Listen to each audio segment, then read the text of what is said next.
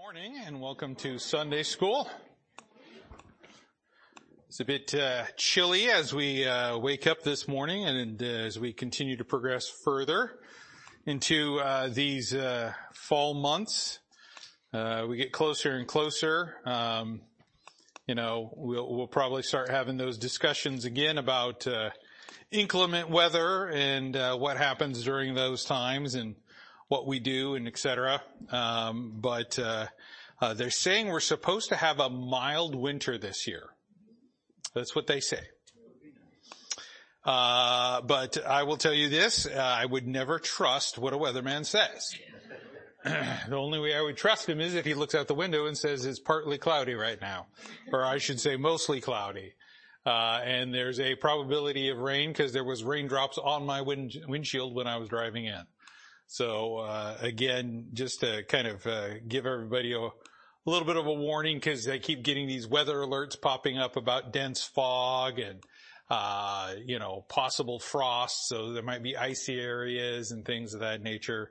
So just wanted to make sure that I kind of address that just really quickly, is saying, hey, sometimes we might get a late start, you can make it, you can't, don't risk your life trying to get there.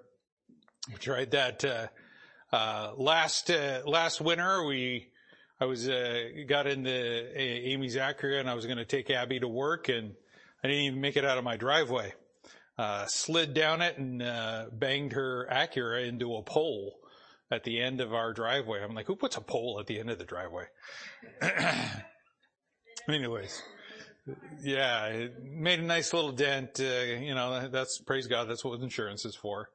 It just, one of those things that, you just gotta take in consideration when you live in the Pacific Northwest. You never know what you're gonna get when you wake up in the morning.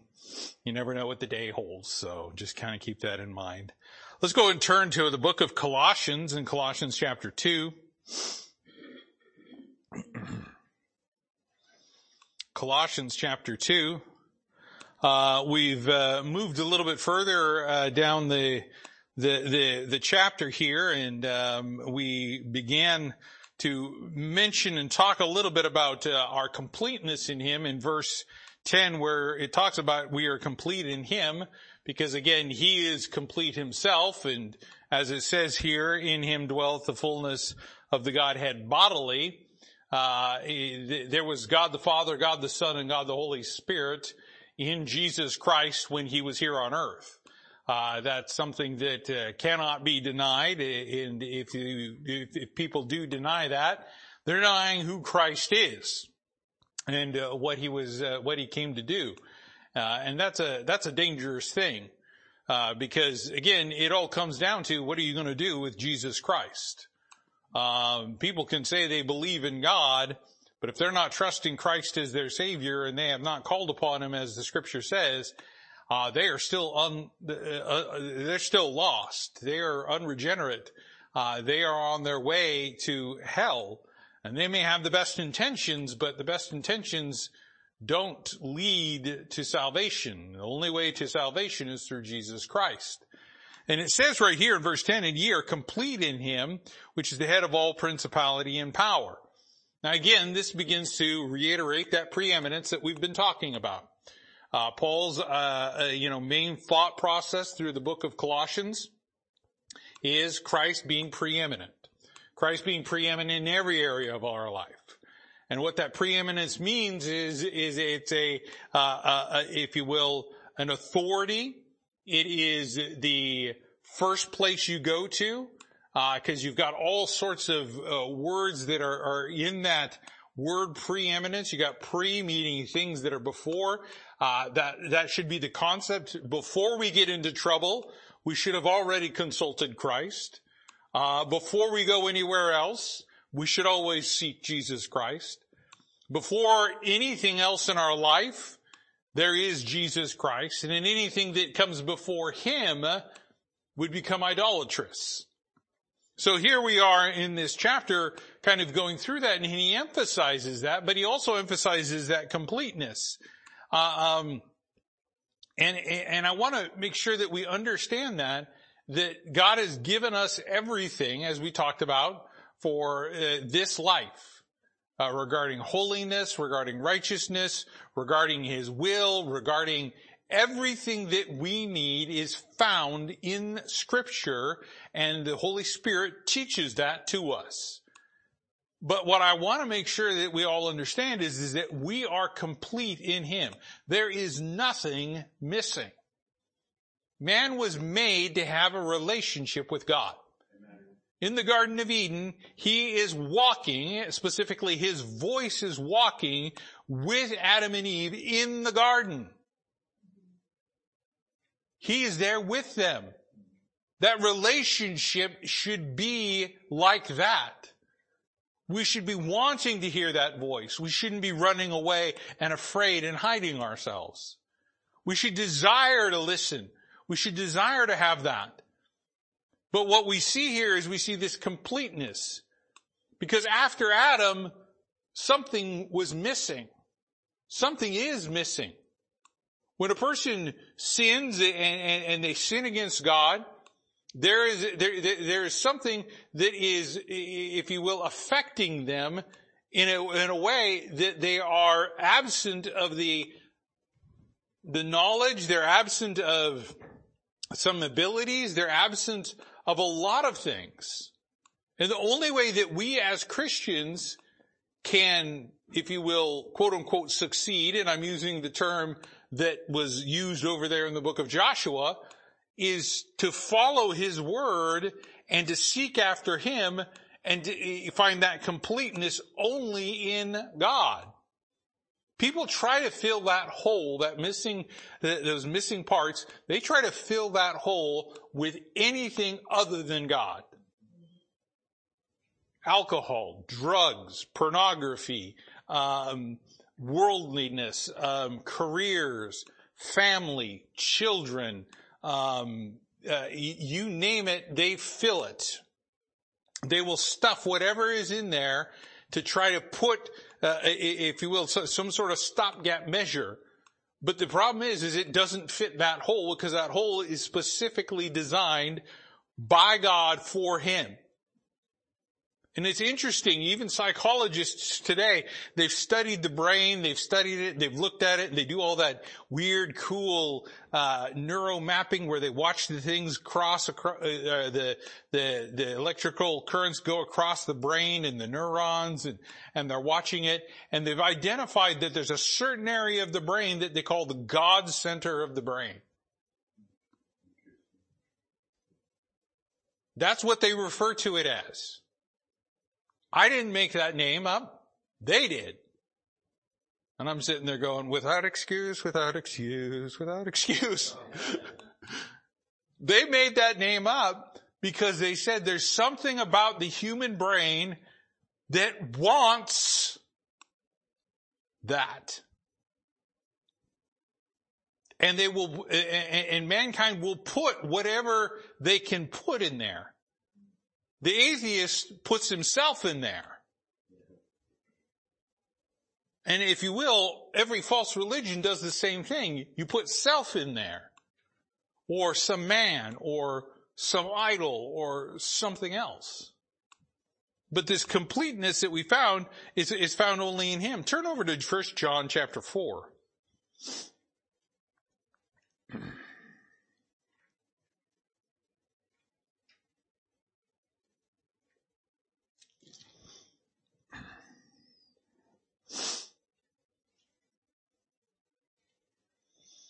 1 John chapter 4, and again, going back to this understanding of the completeness of Him, and where specifically Paul says that He is the head of all principality and power, that means in your life, I want you to see this and understand this.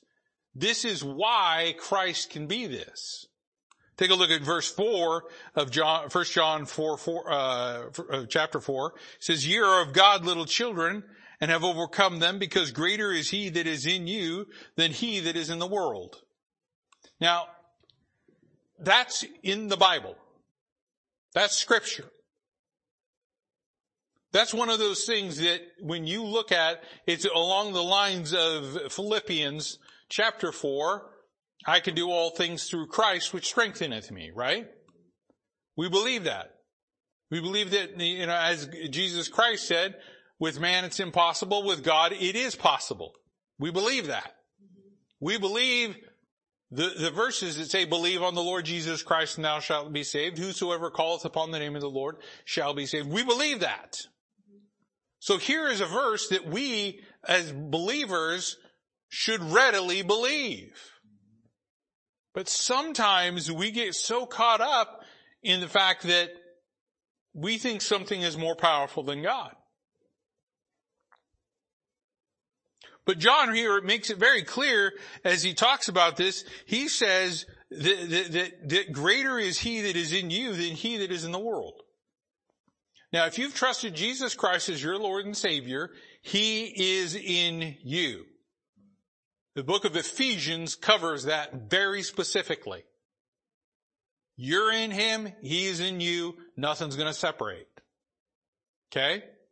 So what we find here is we find that if Jesus Christ is in you, God is in you, the Holy Spirit is in you, that's greater than anything else that is in this world.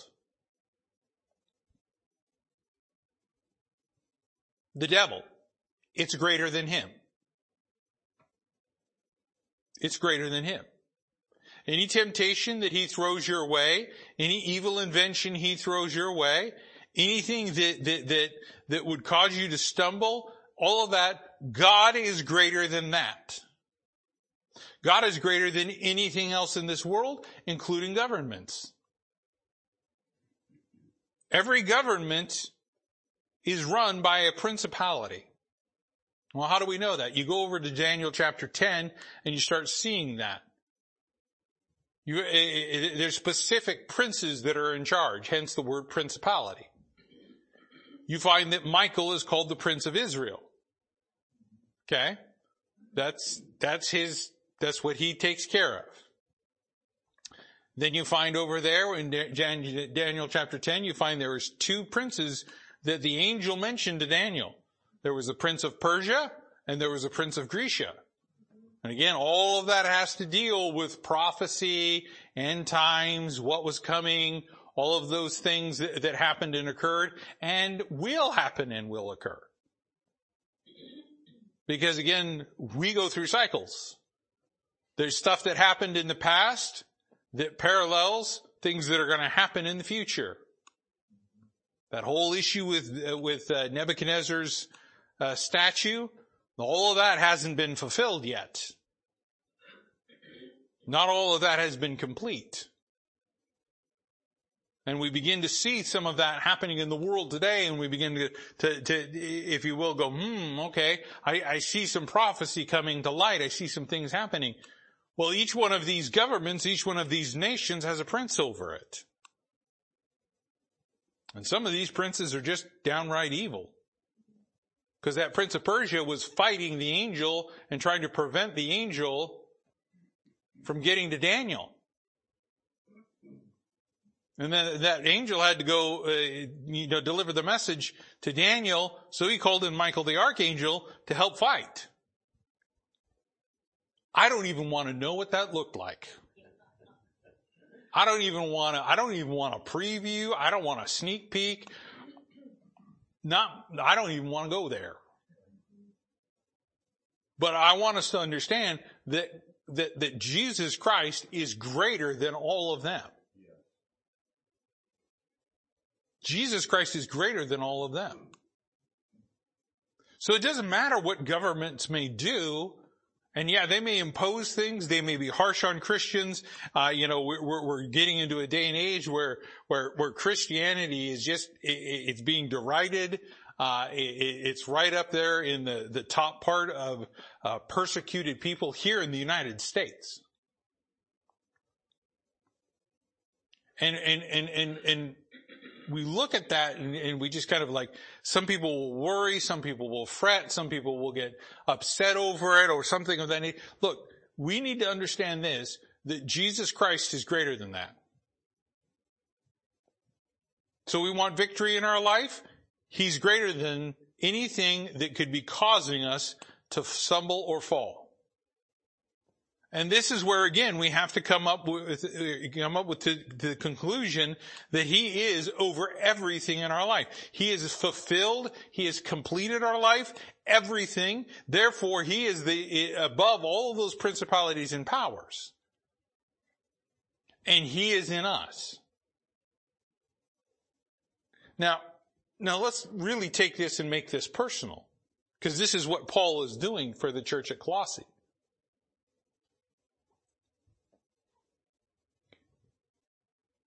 If somebody knows somebody that is of a great stature or prominence or something of that nature, sometimes it kind of makes that person feel special.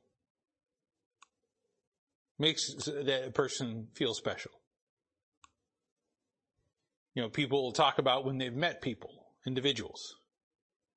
I've met Governor Jay Inslee just briefly. Listening to a guy the other day that he had an opportunity to give the gospel plan of salvation to President Biden.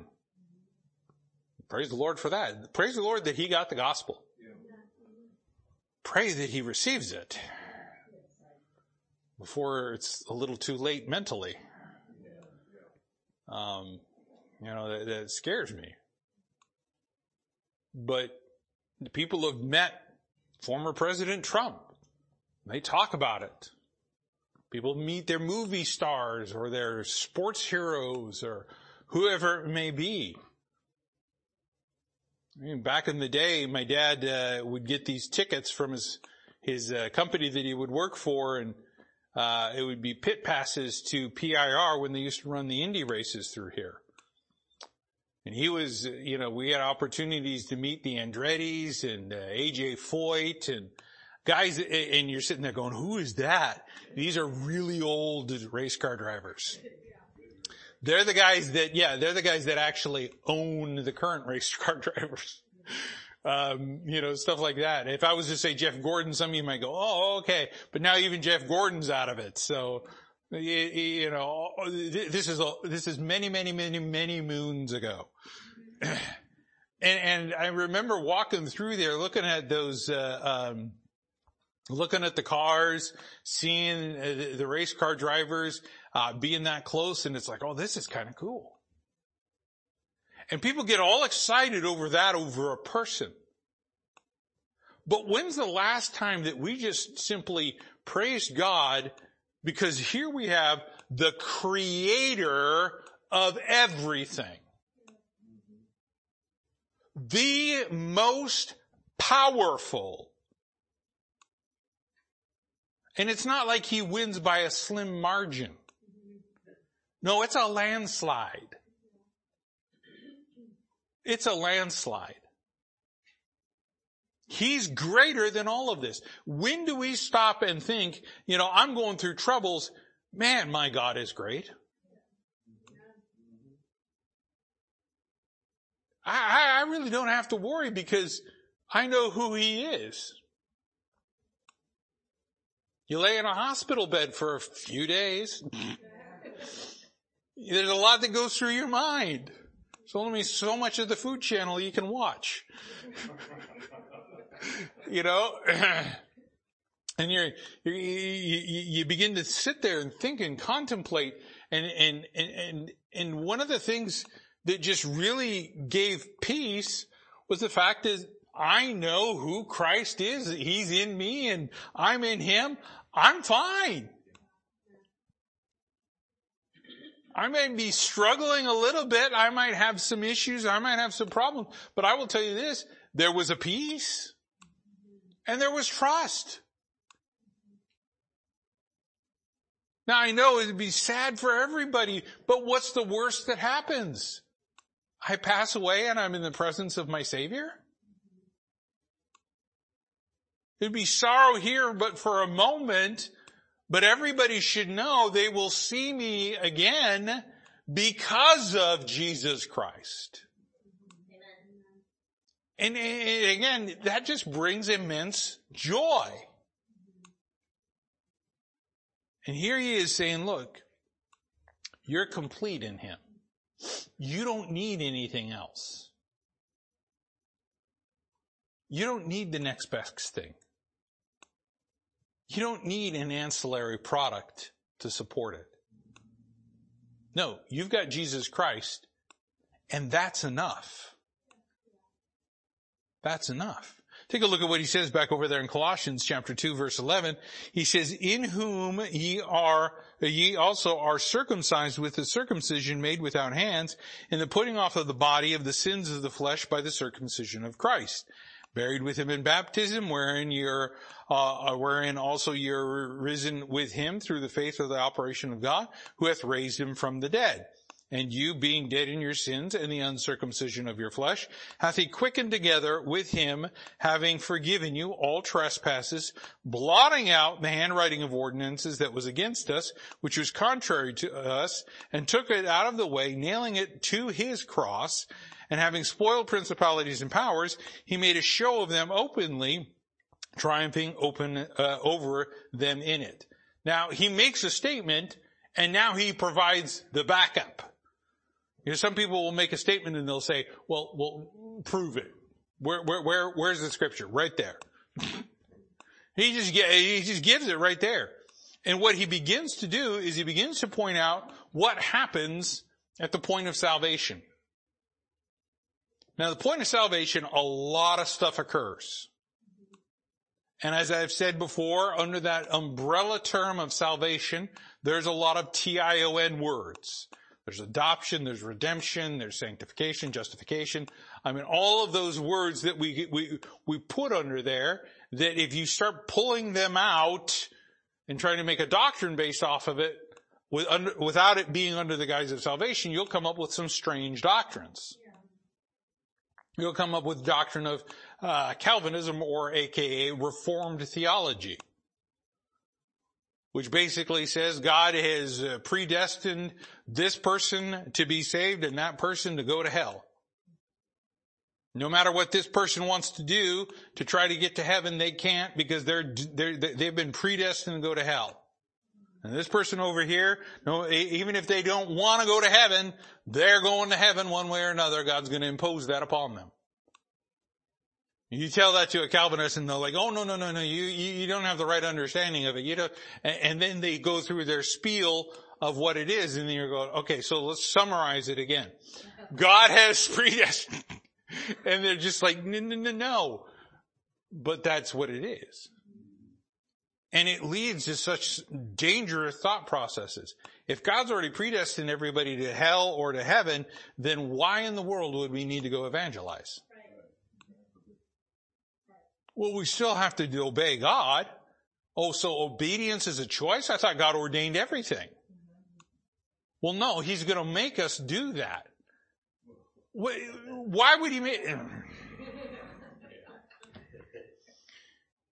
So what about this guy over here that sins? Well, God ordained that too.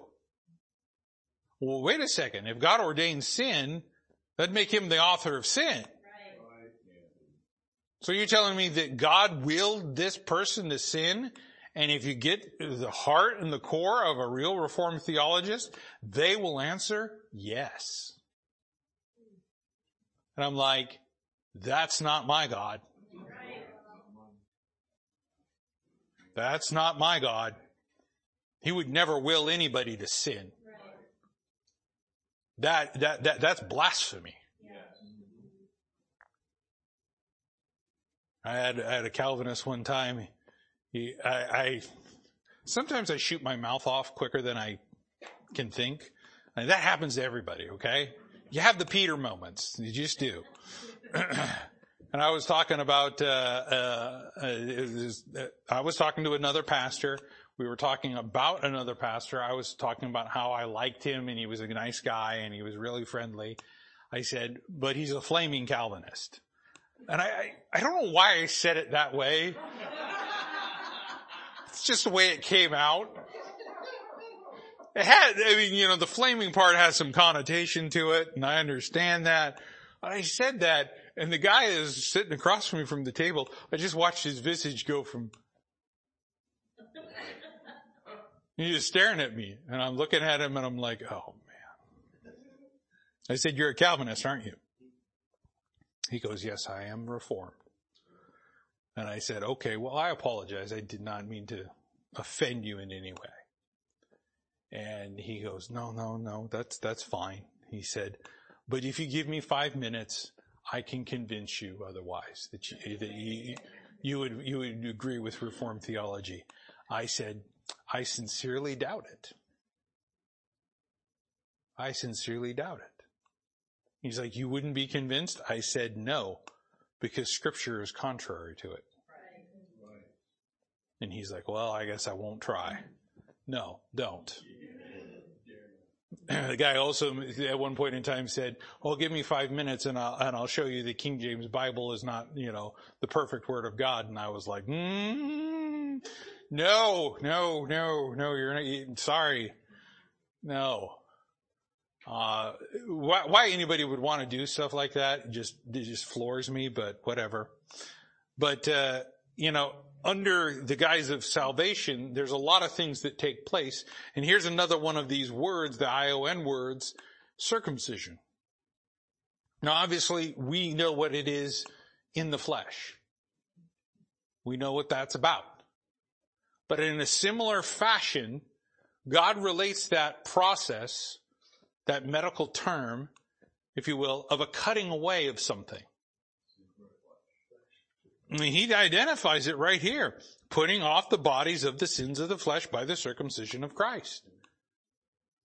Because when we are dead in our trespasses and sins, our flesh is like stuck to our soul.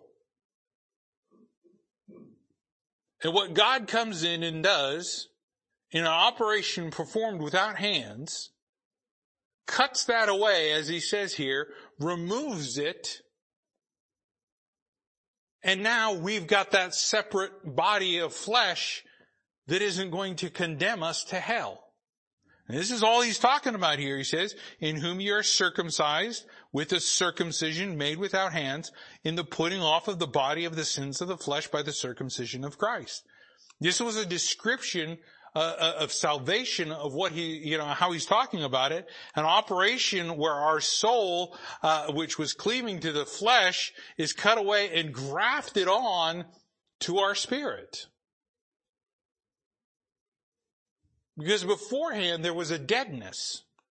Beforehand we were dead in our trespasses and sins. Turn to Romans chapter 2. Let's take a look at a couple of things. Let's turn to Romans chapter 2.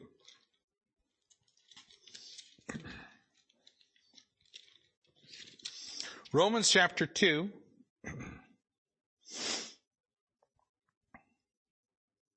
And again, just so we understand what we're talking about, whether it's flesh or not flesh, but Romans chapter 2, and as he says here, in verse 25, he says, "For circumcision verily profiteth if thou keep the law."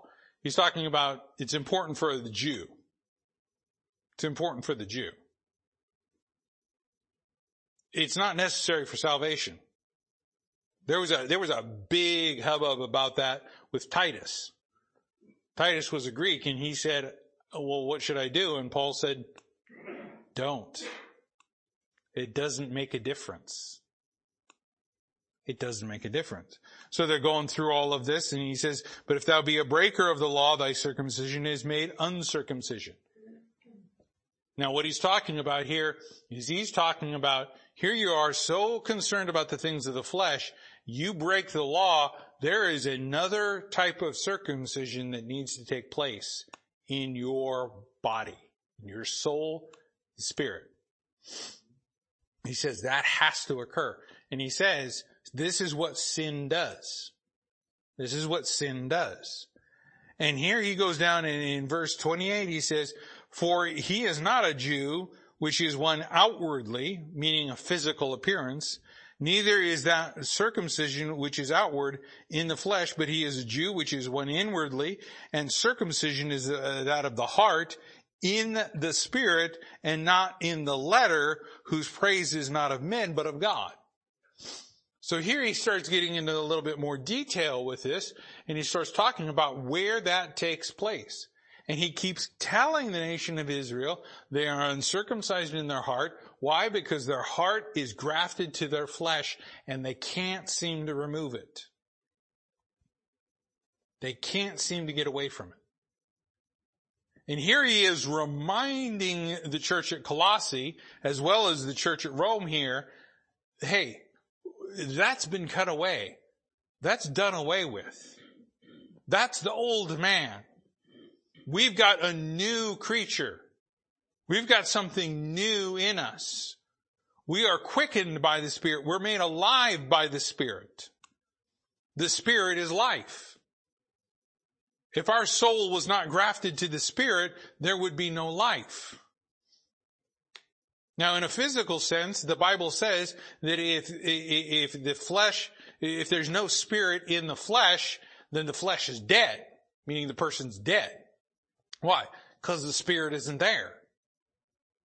If the Spirit isn't there, the person's dead. So the same thing is true when it comes to the soul. If the Spirit is not attached to that soul, isn't grafted on the way it's supposed to be, isn't cut away from the flesh, then that soul is dead.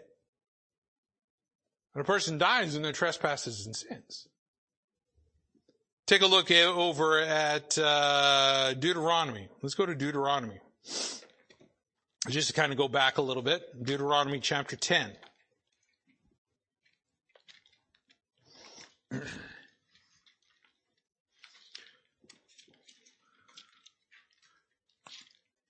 As I've said, Deuteronomy is one of those books that, while it's got that funny name, it's got all those things that are in there.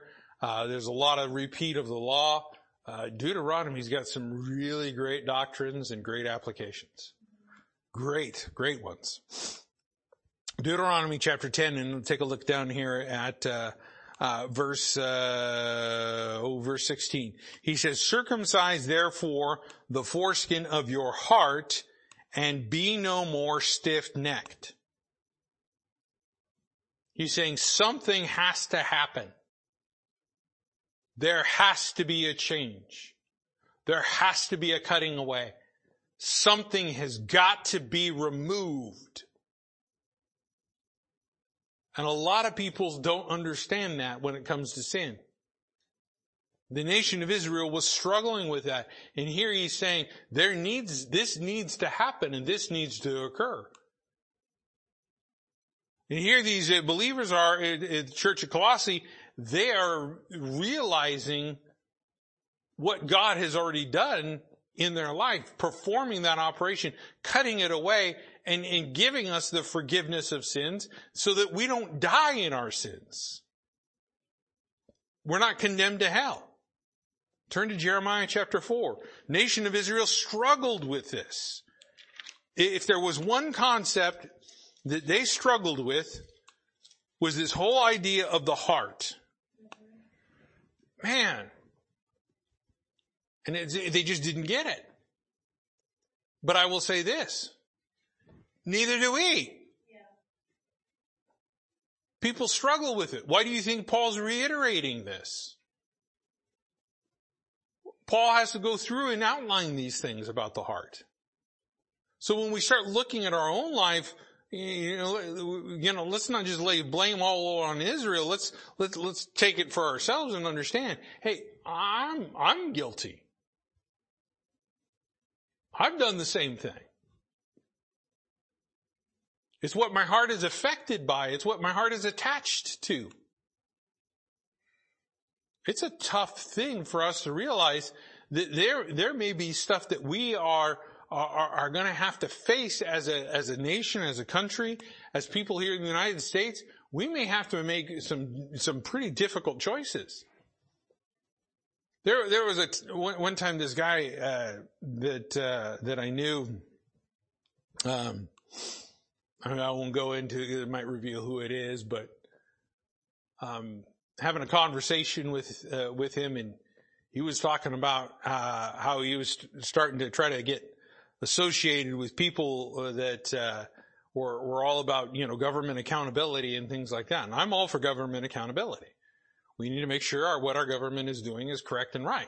I mean, we should care. The first thing that we're supposed to do in regard to government accountability is we're supposed to pray for them according to scriptures. There's a commandment, not an option, a commandment. Moving on from that, he started talking about, it's going to get to the point one day, he says, where, we're going to have to start killing them. I'm like, wait, what? He goes, yeah, we're going to have to just, start, having these things where we're killing police officers and we're killing IRS agents, and I'm like, an IRS agent? Yeah. I was sitting there going, man, this guy is gone. Yeah. God hasn't told you to do that. If you think God has told you to do that, you're not listening to God, you're listening to the devil. That's a devil tactic. That's just evil. People will argue about revolution and things like that. I'm like, okay, whatever. And he just kept going on and on and on about how this country is just falling apart. And he claims, he was claiming to be a believer. And I just looked at him and I said, so let me ask you this question. What are you going to do if it is more comfortable to be a missionary in a foreign country than to be a citizen in the United States of America?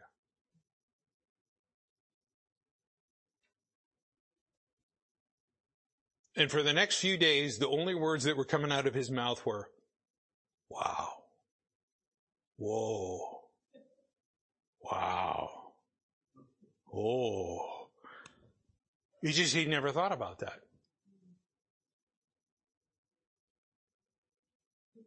The apostles did. To flee the persecution, what did they do? Scatter. Why? Because they all congregated in Jerusalem. And God said, I don't want you congregating in Jerusalem and staying there. I want you to go to, Judea, Samaria, the uttermost parts of the earth. And there they all are. He's like, all right, well, we'll send a little persecution your way. And they scatter. They got to break apart. They got to go out in the world. They got to tell people about Jesus Christ. People don't get that. But here he is talking to these people in the nation of Israel, and again in Jeremiah chapter 4, we'll get here in just a second. They become so attached to the wrong things that they lose sight of what they're supposed to be doing. In Jeremiah chapter 4, verse 4, he says, circumcise yourselves to the Lord.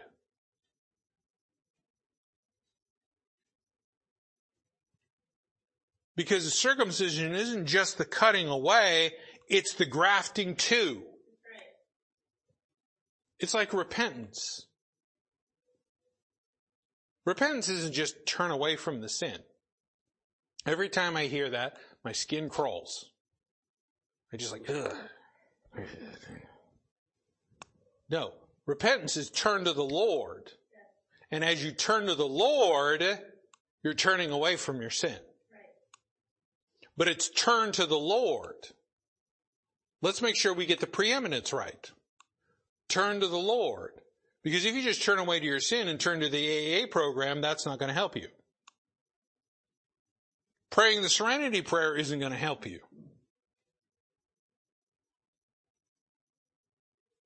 One of my coworkers had the serenity prayer printed on there, and they had pinned up on their cubicle wall.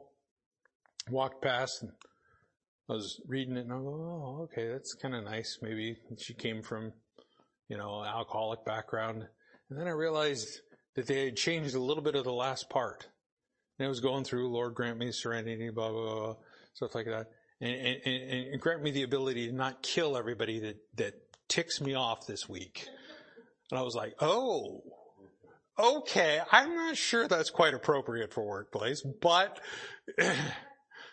but you understand, we're supposed to be grafted to something.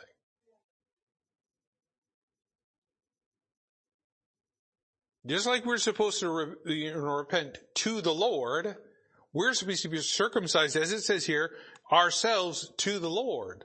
That takes place at salvation. When we trust Christ as our Savior, that's the operation he's talking about. The cutting away of the flesh, the grafting of the soul to the Spirit for the eternal life that we need. And he says, take away the foreskins of your heart. Circumcise yourself to the Lord, take away something. And he says, and he very specifically says, you men of Judah, inhabitants of Jerusalem, lest my fury come forth like fire and burn, that none can quench it, because of your evil doings.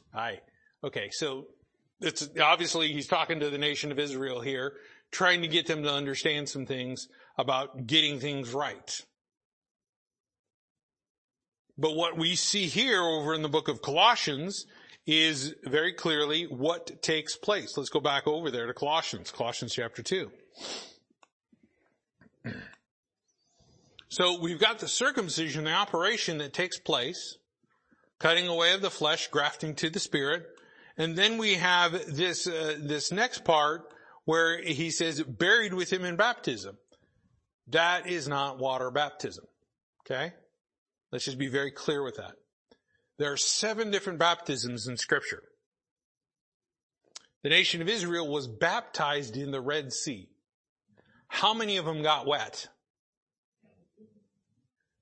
None. Only people that got wet were Pharaoh and his armies. And I don't think I would call that a baptism. There's a baptism by fire.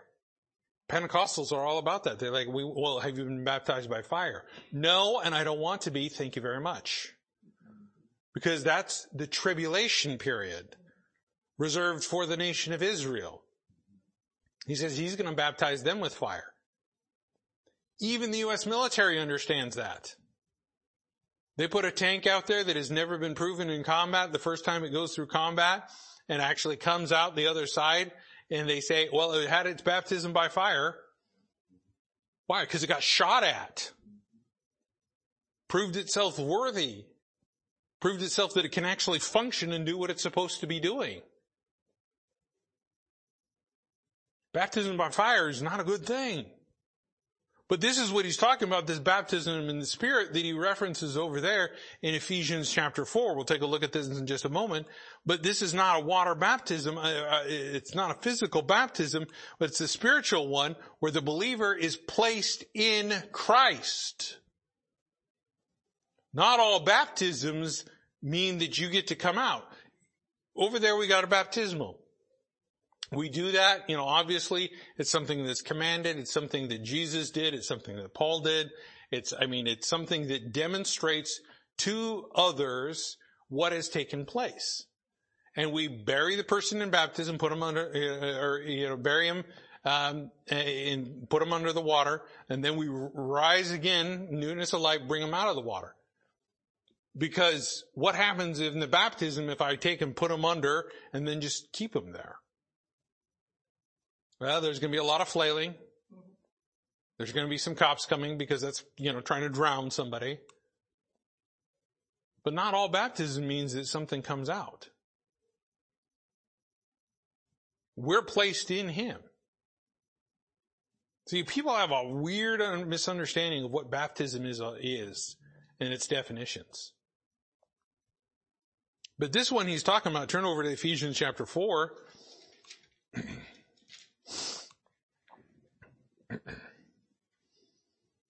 In Ephesians chapter 4, in verse 4, he says, there is one body, one Spirit, even as you are called in one hope of your calling. He's making it clear. Now we know there are multiple spirits. But what is he talking about here? He's talking about the unity in Christ. He's talking about how we walk. If you're walking in another spirit, you're not walking in the right spirit. He says, there is one body, and talking about the body of Christ, one Spirit, even as you're called in one hope of your calling. There's only one hope in this world. I'm of the generation where people would go around and they would, some of them would go out there and they would stand on the street corners and preach, and they would yell, there's no hope in the Pope. Stuff like that. There is no hope in man. There is no hope in anything else save Jesus Christ. And it's a sure hope. It's not one that you have to sit there and ponder whether it's going to be fulfilled or not. It will be. There's one Lord. That's Jesus Christ. That's God himself. One faith. When people start talking about, oh, this is my faith. This is my faith. Well, what does your faith say? No, there's one faith. And that faith is believing God at his word and being obedient. One baptism. And people will say, well, that means we don't have to be water baptized. No, this is talking about one baptism, meaning we're placed in one person. That's Jesus Christ. One God and one Father of all, who is above all and through all and in you all. He's talking about salvation here. He's not talking about water baptism. Same thing that we got going on over in Colossians. Buried with him in baptism. And he says, wherein you're also risen through him in the faith of the operation of God. Meaning that we're raised, but we're still in him. We're placed in him, but we are raised and to be in him still. And we're raised for the purpose of pleasing him, for the purpose of doing his will, for the purpose of all those things. And it says here, you're risen with him through the faith of the operation of God, who hath raised him from the dead. So we see very clearly here, he's talking about how do we get this new life that Paul talks about. How do we get these new things that we have God as our ruler, as as the one that is the preeminent over all? How do we get that? That's only through the salvation of Jesus Christ. That's done in the operation that he says is the faith of the operation of God. I believe that. I believe the Lord did that in me.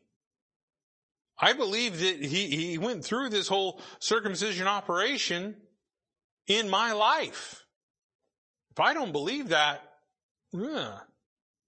I've got a problem. I'll be struggling with eternal security. I'll be struggling with my sin life. I'll be struggling with a lot of things.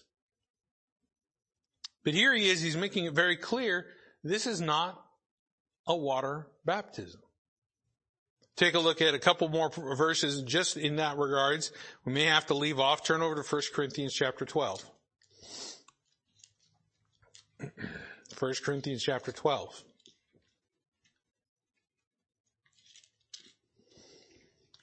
First Corinthians chapter 12 and in verse 13, it says, for by one Spirit are we all baptized into one body, whether we be Jews or Gentiles, whether we be bond or free, and we have been made to drink into one Spirit. For the body is not one member, but many. Where are we placed? We're placed in the body of Christ. This is exactly what he was talking about over here in the book of Colossians. It's exactly what he was talking about in the book of Ephesians. Peter talks about it. Turn over to 1 Peter. 1 Peter chapter 3.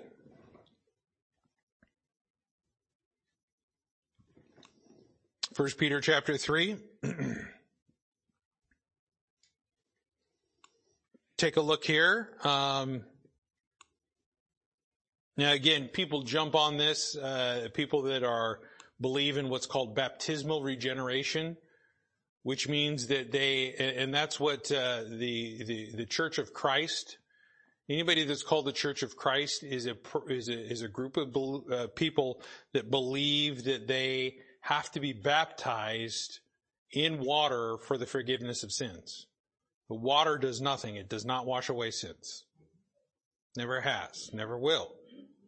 And people will jump on this because in verse 20 it says, which sometimes were disobedient when once the long suffering of God waited in the days of Noah, while the ark was a preparing, wherein few, that is, 8 souls were saved by water. And they go, see right there.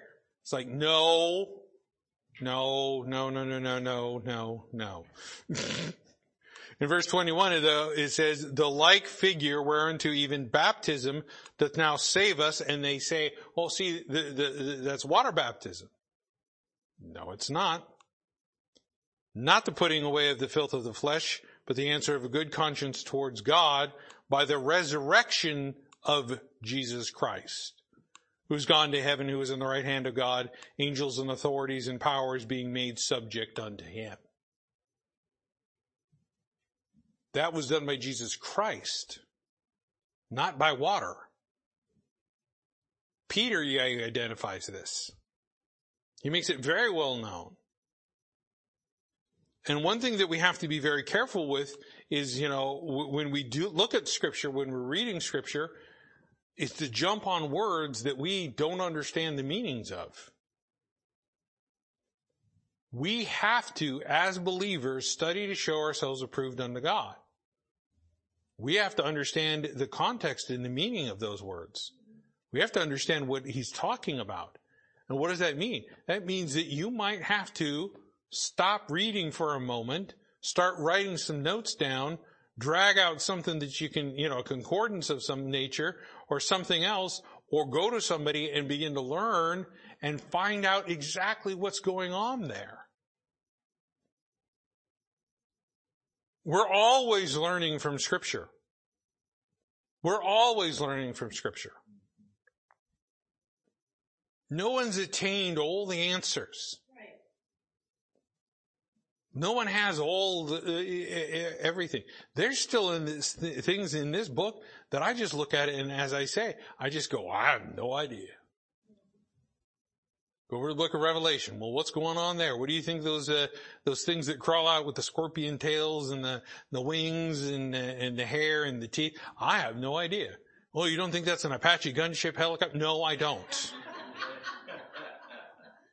No, I don't. Because last time I checked, they don't have hair. And they don't have a scorpion tail. Yeah, but they carry Stinger missiles. No, just stop. Just stop. They don't carry Stinger missiles. Sometimes they might, but they generally carry Hellfire missiles. Big difference. Isn't it interesting how even the U.S. Army understands Hellfire? Anyways, baptism by fire. It's kind of strange. But still, no, I have no idea what that is. I'm going to take it literal, that thing comes crawling out and it's going to persecute people. Oh, you don't really think that's going to happen? I don't know. Look at all the stuff Hollywood puts out. Look at all the stuff Hollywood puts out. We're all going to die because some monster comes out of the sea or the ocean or something like that. I mean, even the Japanese got that. Godzilla.